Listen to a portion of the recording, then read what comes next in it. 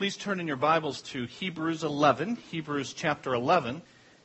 And the fellas are making their way down the aisle with copies of the Scripture for anybody who needs one. So as they make their way back, get their attention, and they'll get a copy of the Bible to you. It is marked at Hebrews 11 so that you can follow along as we look at God's Word together. Hebrews 11. A recent New York Times article was titled, "In What Can We Trust?" And it lamented the fact that the things that were at one time trusted by most people are no longer. The media, for example. Mistrust of the media is so high now that it's hard for many to believe that the title Most Trusted Man in America actually belonged to a nightly news anchorman, Walter Cronkite. He was the CBS Evening News anchor from 1962 until 1981. In the month before his retirement, a Harris poll probed Cronkite's standing with the public, and they asked specifically if Cronkite was, quote, someone you could really trust. 81% said they could. Only 12% said they could not. Absolutely could not imagine that kind of percentage today for any media person. But the guy who succeeded Cronkite was Dan Rather, who in 2004 was forced to resign for using fake documents in one of his investigative reports. The government was at one time trusted by most people, believe that or not.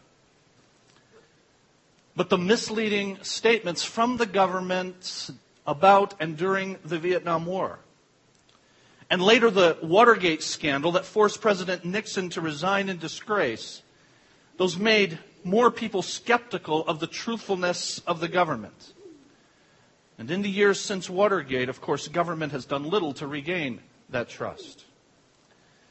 In the 50s through the 80s, in many places in America, a young person could literally walk out of their high school graduation ceremony and begin work the next day for a company at which they were promised that they could stay until retirement. And after 30 years of service, they would have a comfortable lifestyle in that retirement. And that happened for many, many people for several decades, some of you. And so it came as a surprise and even a shock when companies began to renege on their promises in recent years. Retirement monies that had been promised were not there, or benefits that were pledged were not provided. The trust between company and worker is broken. Even in the church, trust is very, very low. Scandal after scandal. In the 80s, there was Jimmy Swaggart, Jim Baker, more recently Ted Haggard, and of course the priest sex abuse scandals of the past decade. They've all contributed to a lack of trust in religious leaders and religious institutions. The title of the New York Times article, "In What Can We Trust?" seems mislabeled because it really should be, "In whom can we trust?" Because, after all, the institutions of media and government and business and church, they are all comprised of people. People who ask for trust, but as we've sadly seen, are often not worthy of it. Or closer to home, literally. I don't place my trust in marriage as an institution, but in the person I married.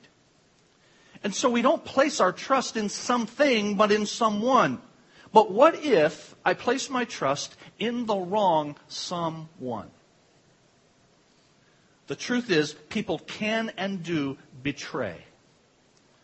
And many of us have experienced it. Sinful people, even people to whom we've been close, perhaps even married to, do betray that trust. And not only is betrayal possible in any of our human relationships, but the relationship can end simply due to death. People pass on, sometimes long before their expected time. And even if a couple is allowed to be together into old age, one of the sentiments a spouse often utters when left behind by a partner of many years is, and I've heard it many times, how could you leave me? Even in death, one can feel a sense of betrayal. Hear this, friends. We cannot, and we must not, place our ultimate trust in people.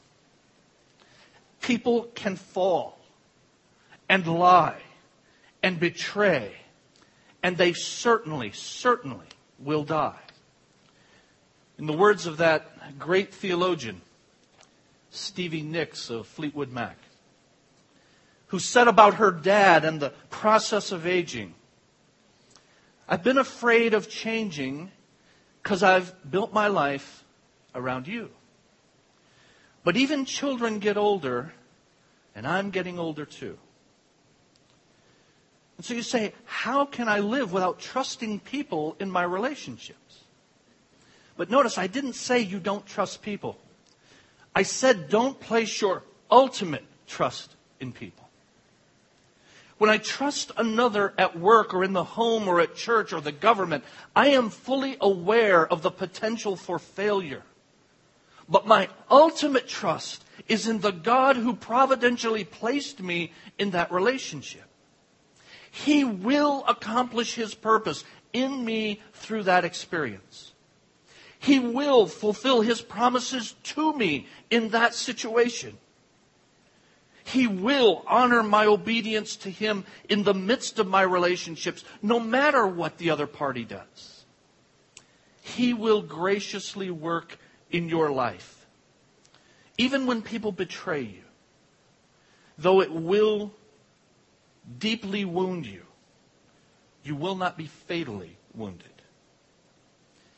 And we need examples of people who live like that, who follow the Lord even when we can't see the logic and we can't see the end. We need examples of people who follow the Lord even though it means hardship and ridicule. Because if you can't see it as a believer, your unbelieving family and your coworkers certainly can't see.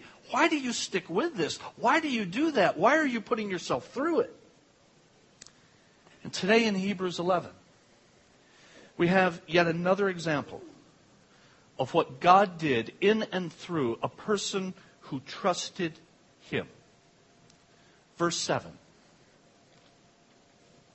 By faith, Noah, who warned about things not yet seen, in holy fear built an ark to save his family. By his faith he condemned the world and became heir of the righteousness that comes by faith. It tells us that by faith, as a result of faith, these descriptions in verse 7 are true of Noah. Now, if you've been with us for any of these messages in the book of Hebrews, you should know then that the New Testament words for faith and belief are precisely the same. Faith is belief. To have faith means to believe. And Noah believed things that he had been warned about, but things he had not seen. And this reminds us of verse 1 of Hebrews 11, where faith is defined for us as being sure of what we hope for and certain of what we do not see. Believing God, having faith in the promises of God, produces a number of things in our lives. I have 5 of them for you in the outline that was inserted in your program. The first of those is certainty. Believing God, having faith in God's promises, produces certainty.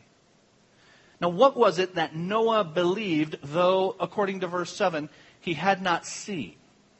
What was that? In order to see that, we need to turn back to the first part of your Bible, in the opening pages, Genesis chapter 6. We'll come back to Hebrews 11, so please hold your finger there. But in the opening pages, the 6th chapter of the Word of God, a description is given of the world during the time of Noah, and the difference in Noah and the rest of society. Genesis chapter 6, beginning in verse 5.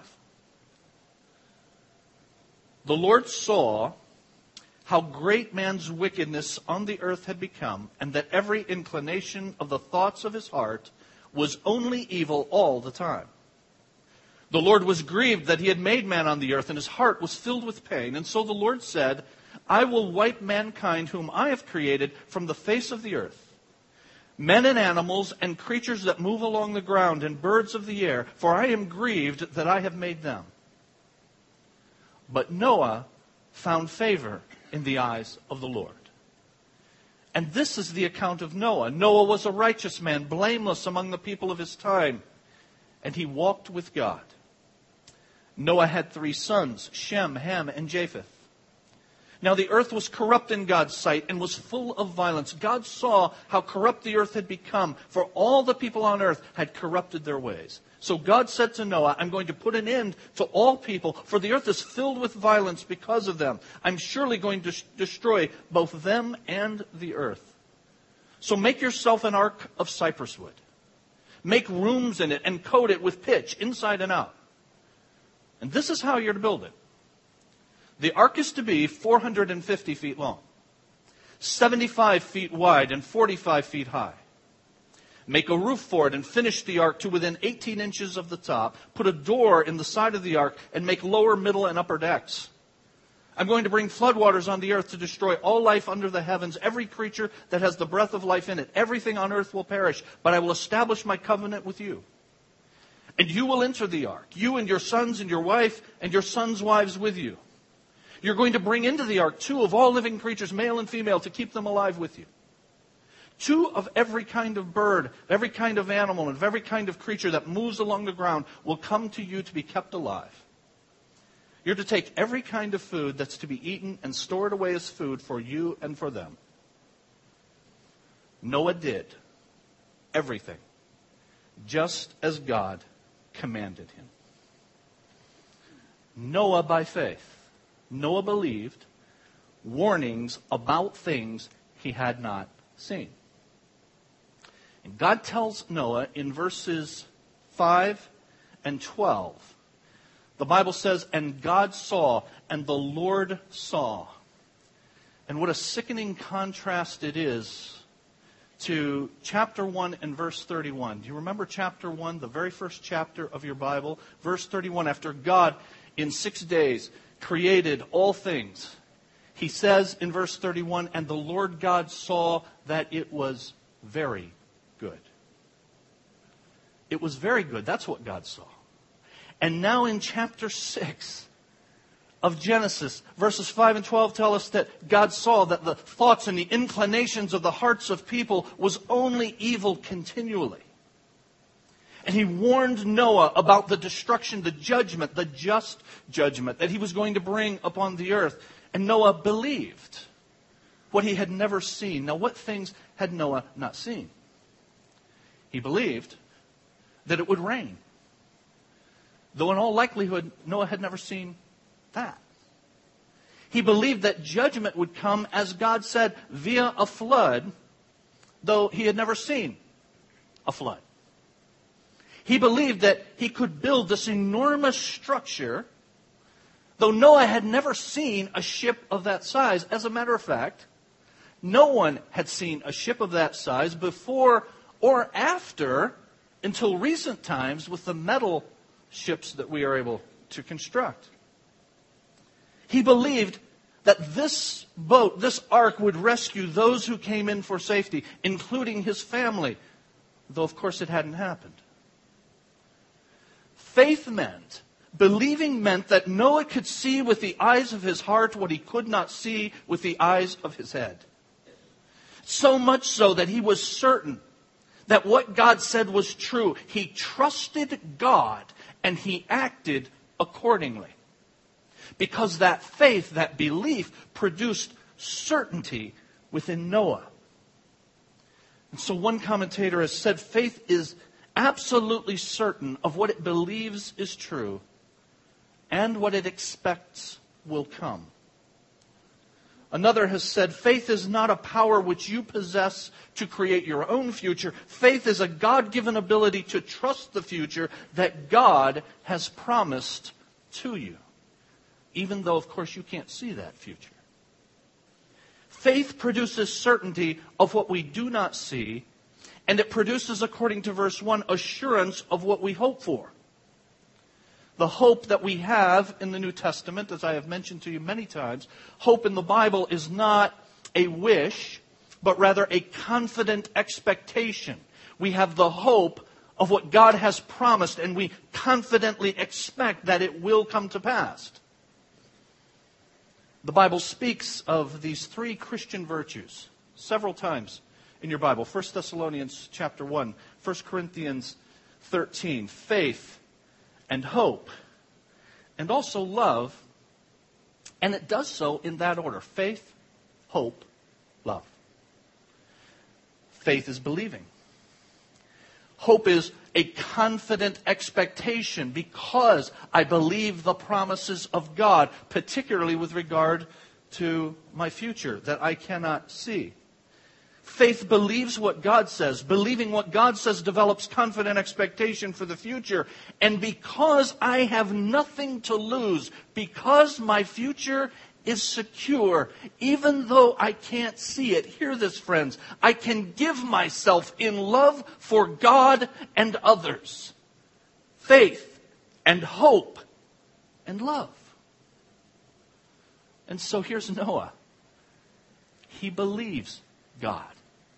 And that produces certainty that causes him to express his love for God and for others in obeying what God has said. Do you remember Jesus said, if you love me, do what? Keep my commands. But how was he able to do that? How was Noah able to do it? Because he believed what he could not see. And he had a confident expectation about what God had promised, and therefore he puts it into action in love for God and for the others for whom he built the safety of this ark. Believing God produces certainty, and it produces obedience as well.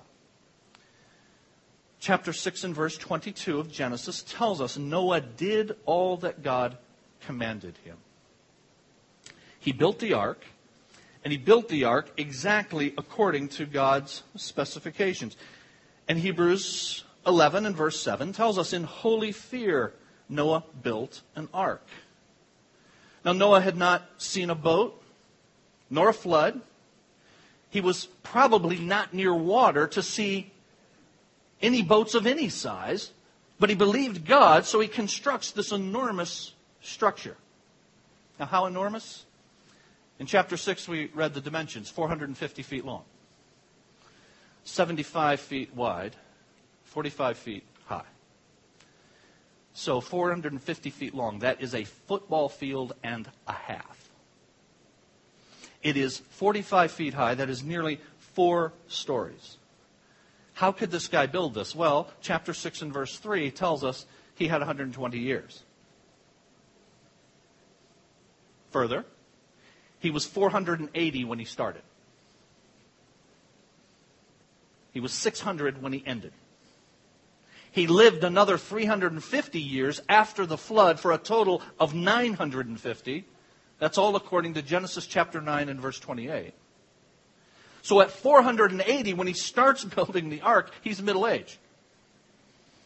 He's equivalent to his late 30s for us. And as we'll see a little bit later, he probably had help. And Noah believed what he could not see. And you haven't seen the ark, and I have not seen the ark, but there are undoubtedly some of you here right now having trouble believing what you have not seen. You're saying, I don't care how big this thing was, he did not get all those animals in there. I'm going to spend a bunch of time on this, but let me debunk that myth quickly, because it is a myth. At 450 feet long, 1.5 football fields, and 4 stories high, you had 100,000 square feet of floor space. there's enough space for the equivalent of 569 modern-day rail cars. 569. Still, is that going to hold the animals? Well, it's been calculated by Drs. Whitcomb and Morris that no more than, at tops, 35,000 different animals needed to be on the ark. And that's because those that could swim, which are thousands and thousands, didn't need to be on the ark. Further, they didn't have to bring the largest of each type. No more than 35,000 animals needed to go. But let's be generous, add a reasonable number to include even extinct animals, animals that lived then but are extinct now. And then add some more to satisfy even the most skeptical. Let's say 50,000 animals. It's far more than was required. Were on board the ark, and they need not have been the largest or even adult specimens. Remember, there are really only a few very large animals, such as a dinosaur or an elephant. And those could be represented by young ones. Assuming the average animal is about the size of a sheep, using a railroad car for comparison, the average double-deck stock car can accommodate 240 sheep. 3 trains hauling 69 cars would have ample space to carry 50,000 animals. You still got 500 cars left over. That leaves an additional 500 cars, enough to make 5 trains of more cars than is needed for Noah's ark to carry all the food and the baggage, plus Noah's family of 8 people. The ark had plenty of space. You say, well, if God talked to me, if God spoke to me and gave me a promise about my future, I could believe like Noah did.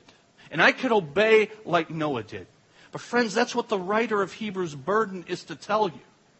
From the very first verse, he says, in the past, God spoke. Do you remember the very first verse? God spoke to our forefathers through the prophets at various times and in various ways. But in these last days, He has spoken to us through His Son. God has spoken to you. And God has made promises to you. And the question is, do you and do I, like Noah, believe? And if we believe, we will obey. What has God promised to you about your future? You know, He hasn't said, hey, there's a flood coming, build a boat. Here are the dimensions. I grant that. But God has said this to you, that I work all things together for good, for those who love me and are called according to my purpose. And we sometimes have that passage in needlepoint. That's one of our favorite verses. Maybe sometimes we call it a life verse. Maybe that's your life verse. That's a great life verse. But we forget the rest of it. He goes on to describe in that passage, all the way down to verse 39, the things that God may allow to come into the life of a believer. But He promises, none of these things shall separate us from the love of God that is in Jesus Christ, our Lord. None of these things. That's your promise. That's my promise. If we believe that promise, then come what may. Whatever's going on in your life, you believe it. You act upon it because you have a confident expectation of the future. You have hope. And you express your love for God and others because you obey. Believing God produces obedience, certainty. Thirdly, in your outline, believing God produces conviction. Hebrews 11, verse 7 again, says this of Noah. By faith, his faith, he, Noah, condemned the world. So when I say in the outline it produces conviction, indeed it produces conviction for us. We are convinced of what God says is true, but it produces conviction in the legal sense against those who fail to believe. And that's what happened in the life of Noah. Because Noah believed and then acted upon what he believed, his faith condemned the world. It convicted the world of their unbelief. The Bible tells us that Noah was a preacher. 2 Peter chapter 2. God did not spare the ancient world when he brought the flood on its ungodly people, but protected Noah. Now notice, Noah was a preacher of righteousness. And then those of his family. What light did these folks that were not spared have such that they could be justly condemned by a holy God? They had the light of creation. As every person has. Romans chapter 1, God has made plain to all people truth about himself. Further, they had the light of conscience. Romans chapter 2 and verse 15 tells us that all people have that. Further, they had the Word of God, because we saw in the life of Enoch last week that Enoch walked with God by faith. And I reminded you then that faith comes by hearing, and hearing comes by the Word of God. In other words, Enoch had to have been instructed by God in how to walk by faith. So they had been warned with the Word of God, and they had been warned through the preaching of Noah. Now, Noah had 120 years to build the ark. But undoubtedly, he had other people help him do that during those 120 years, which means you have people helping Noah build the ark. They hear Noah preaching, a preacher of righteousness. And how many of them believed and got on board the ark? None. 0. And so in the life of Noah, there was word conviction toward those in the then world, and there was life conviction as well. Noah's very life and the things that Noah did, because of his belief, because of his faith, were a conviction to those around him. Every nail that Noah pounded into the ark convicted the world, condemned the world for its unbelief. The very building of the ark judged the world. Every tree that was cut down, every axe stroke in the process of cutting down the tree was itself part of the condemnation to those who did not come to get in the ark. Every plank that was brought in, every nail that was nailed in those planks, and then you had the sermons that Noah preached, all of them redounded to the condemnation of those who failed to believe God. Did you know, friends, that those who believe will bring conviction to those around them by the mere fact that they believe and act upon that belief? I heard the story of a professional golfer who was unnamed in the story, but he had a round of golf with a famous Christian evangelist. And at the end of their 18 holes together, this professional golfer goes into the clubhouse and throws his clubs, and he's swearing up and down, and he says, "I'm a good guy, I'm a family man, and I don't need this guy cramming his religion down my throat." And his buddy said to him, "What did he say to you?" He said, "Nothing." I've seen rounds of golf like that, where the guy who really gets into it is behaving the way he really does when he really gets into it. And he's letting go with a blue streak and all that, and you hit a bad shot, which I do all the time, but you don't do that, and that's convicting. Your mere belief and your mere action, obedience based upon that belief produces conviction in the lives of those around you. Believing God produces certainty, and it produces obedience and conviction. And fourthly, it produces righteousness. And it produces two kinds of righteousness. Notice verse number 7 of Hebrews 11. By his faith, Noah condemned the world and became heir of the righteousness that comes by faith. There are two kinds of righteousness in the Bible. There is what's called objective righteousness and then subjective. Let me explain those quickly. Objective righteousness is the righteousness that is counted to us, that is outside of ourselves, that comes to us in the person and work of the Lord Jesus Christ, who is completely righteous, who lived an absolutely righteous life. And when we come to Him initially, believing who He is and what He has done, when we do that, then His perfect righteousness is counted to us. That's objective righteousness. And that's why the Bible says this about that righteousness. Romans chapter 1, in the gospel, a righteousness from God is revealed. And it's a righteousness that is by faith. From first to last, the righteous will live by faith. Romans 3, this righteousness from God comes through faith in Jesus Christ to all who believe. Paul, who wrote Philippians chapter 3, says this, I do not have a righteousness of my own that comes from the law, from keeping any set of rules, but that which is through faith in Christ, the righteousness that comes from God and is by faith. And then the Bible tells us that God made Him, Jesus, who had no sin, to be sin for us, so that in Him we might become the righteousness of God. Noah was an heir of this righteousness. First, this objective righteousness that comes to us when the perfect, righteous life of Jesus is applied to us when we believe who He is and what He has done. But it leads to a subjective righteousness. Because the Bible tells us in Genesis chapter 6 that Noah, like Enoch, walked with God. And he obeyed God. And so it was not simply that he had this righteousness from Christ that's outside of himself that is graciously counted to him. He had that. That's what happens when we come to salvation by faith in Christ. But then that produced a subjective righteousness in the experience of the one who believes.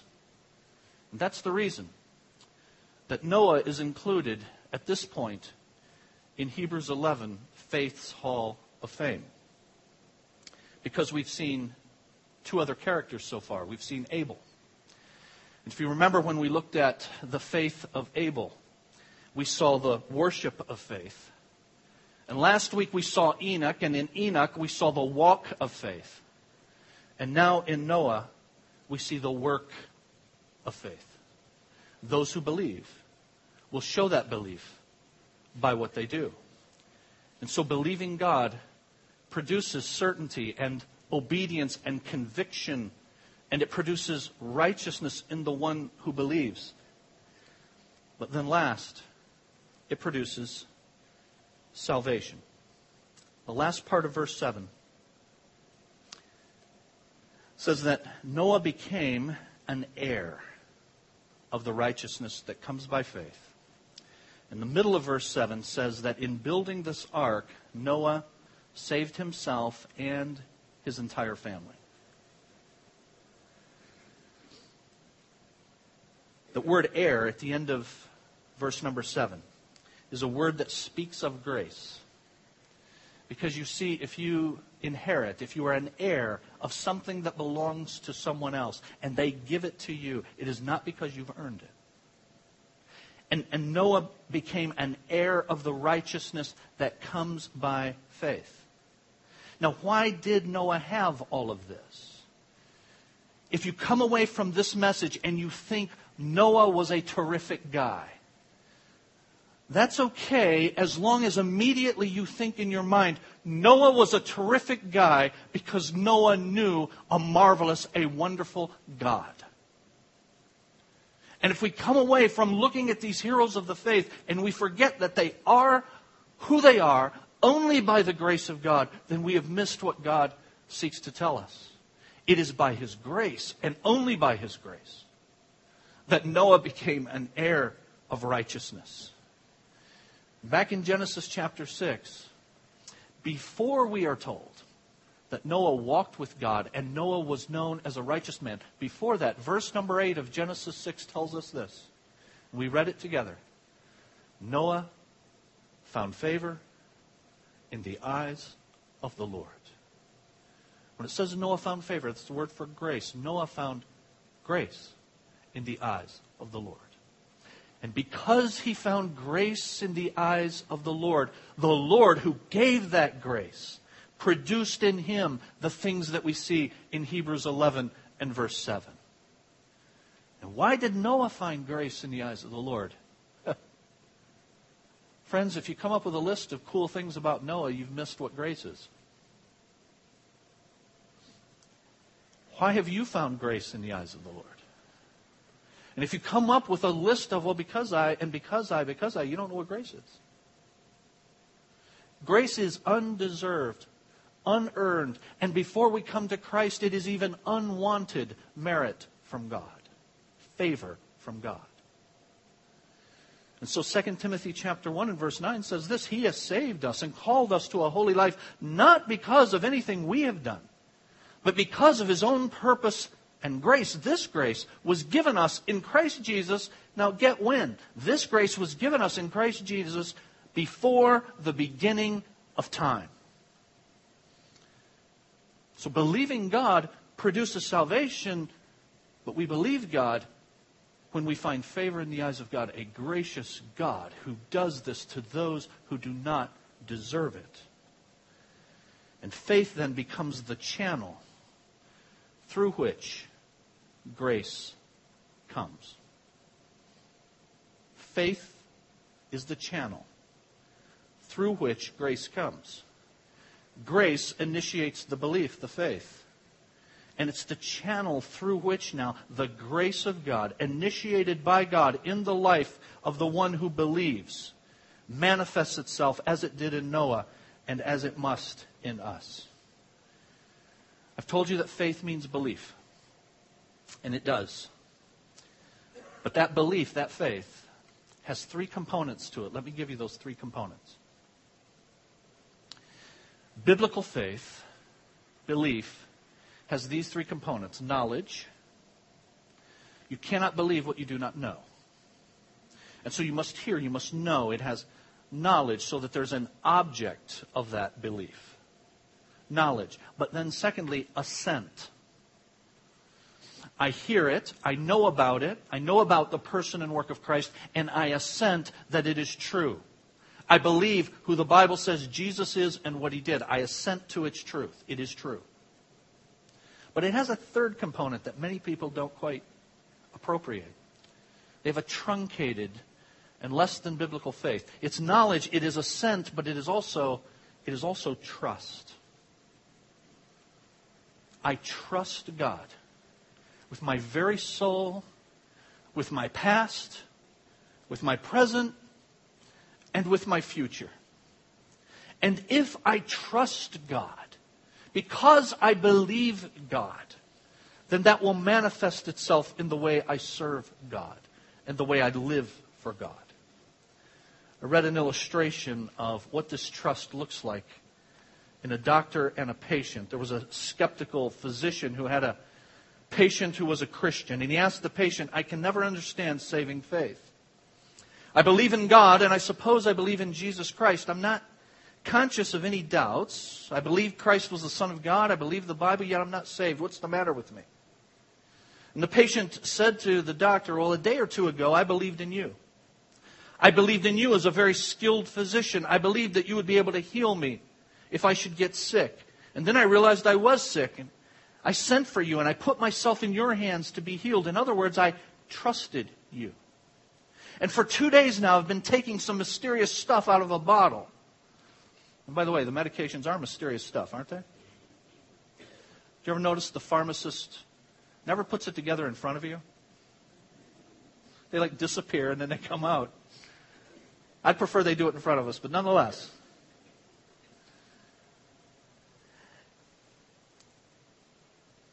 But what do? Even though you didn't see what they did with it, you take it. You don't know what it is.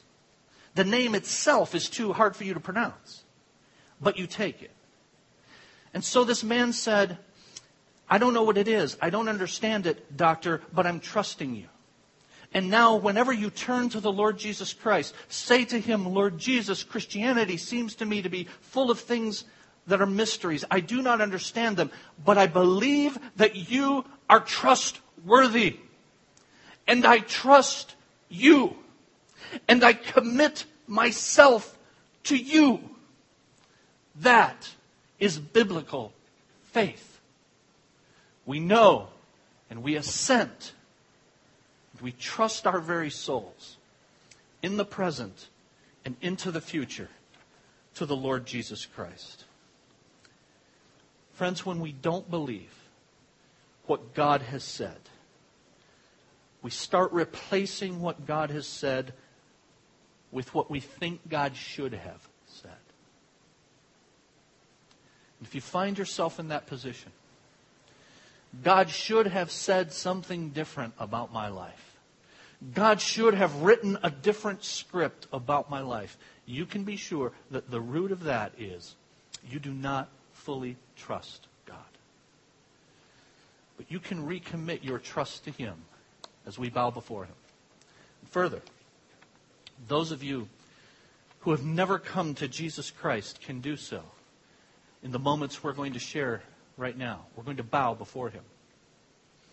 Having seen what biblical faith produces, biblical belief produces, one of the things it produces is salvation. Believing God for one way of salvation. That's what Noah and his family did. What was their way to be saved, to be rescued, to be delivered? It's in that boat. It's in that ark. You get in there. If you believe me and if you trust me, you will get in there. And over 40 days, as these rains come and these floodwaters rise, you will trust me to save you, to rescue you. And God has said, you have one way of salvation in the Lord Jesus Christ. In who He is, God the Son, having come to earth to do for you what you could not do for yourself. What did He do? He died to pay the penalty for your sin, every last sin, past and present and even future. And He lived a perfect life of righteousness that is applied to you when you believe in Him, when you come to Him in faith. You can do that now. You can pray to Him from your heart in your own words to God. Lord God, I'm a sinner. I need to be rescued. I need to be saved. I need to be delivered. And Jesus is the ark that does that. And so I ask you to apply to me what He did on my behalf. He died for my sin. I ask you to forgive me. Cover my sin with the blood of Jesus. And apply His perfect life of righteousness to me. And I trust you. I commit myself to you. Let's bow before the Lord. Father, thank you for your servant Noah. But thank you most of all for your grace in Noah. Noah, as every creature, is nothing apart from the Creator. And so we thank you that your word tells us explicitly that Noah was a righteous man and Noah was a man who walked with God. But before that, Noah found favor, found grace in the eyes of the Lord. We thank you for your mercy and grace that we don't deserve, we don't merit. Prior to coming to you, we didn't even want, but you mercifully have your Holy Spirit move upon our hearts. And at a point in time, we turned to you, believing who Jesus is and what Jesus has done, and it's made a profound difference in our lives. And I pray that there are people who are doing that right now in this room. Oh, Holy Spirit, I ask you to move upon hearts, so that they turn to you, believing and trusting you with their very souls, and giving their lives to you. And those of us who have done that, yet we still waver. I still waver in my belief. Oh Lord, I believe. Help my unbelief. Help our unbelief. And I pray for my brothers and sisters here. And the difficulties that they are undergoing, that a sovereign God has allowed to come into their lives, help them to believe. Help them to have the confident expectation that you are going to produce the promises that you have given in their lives. And therefore help them to love you and love others in the midst of, not in spite of, those circumstances. Help them to embrace the moment that a loving God has placed in their path to better them and to bring glory to yourself. We pray in the name of Jesus. Amen.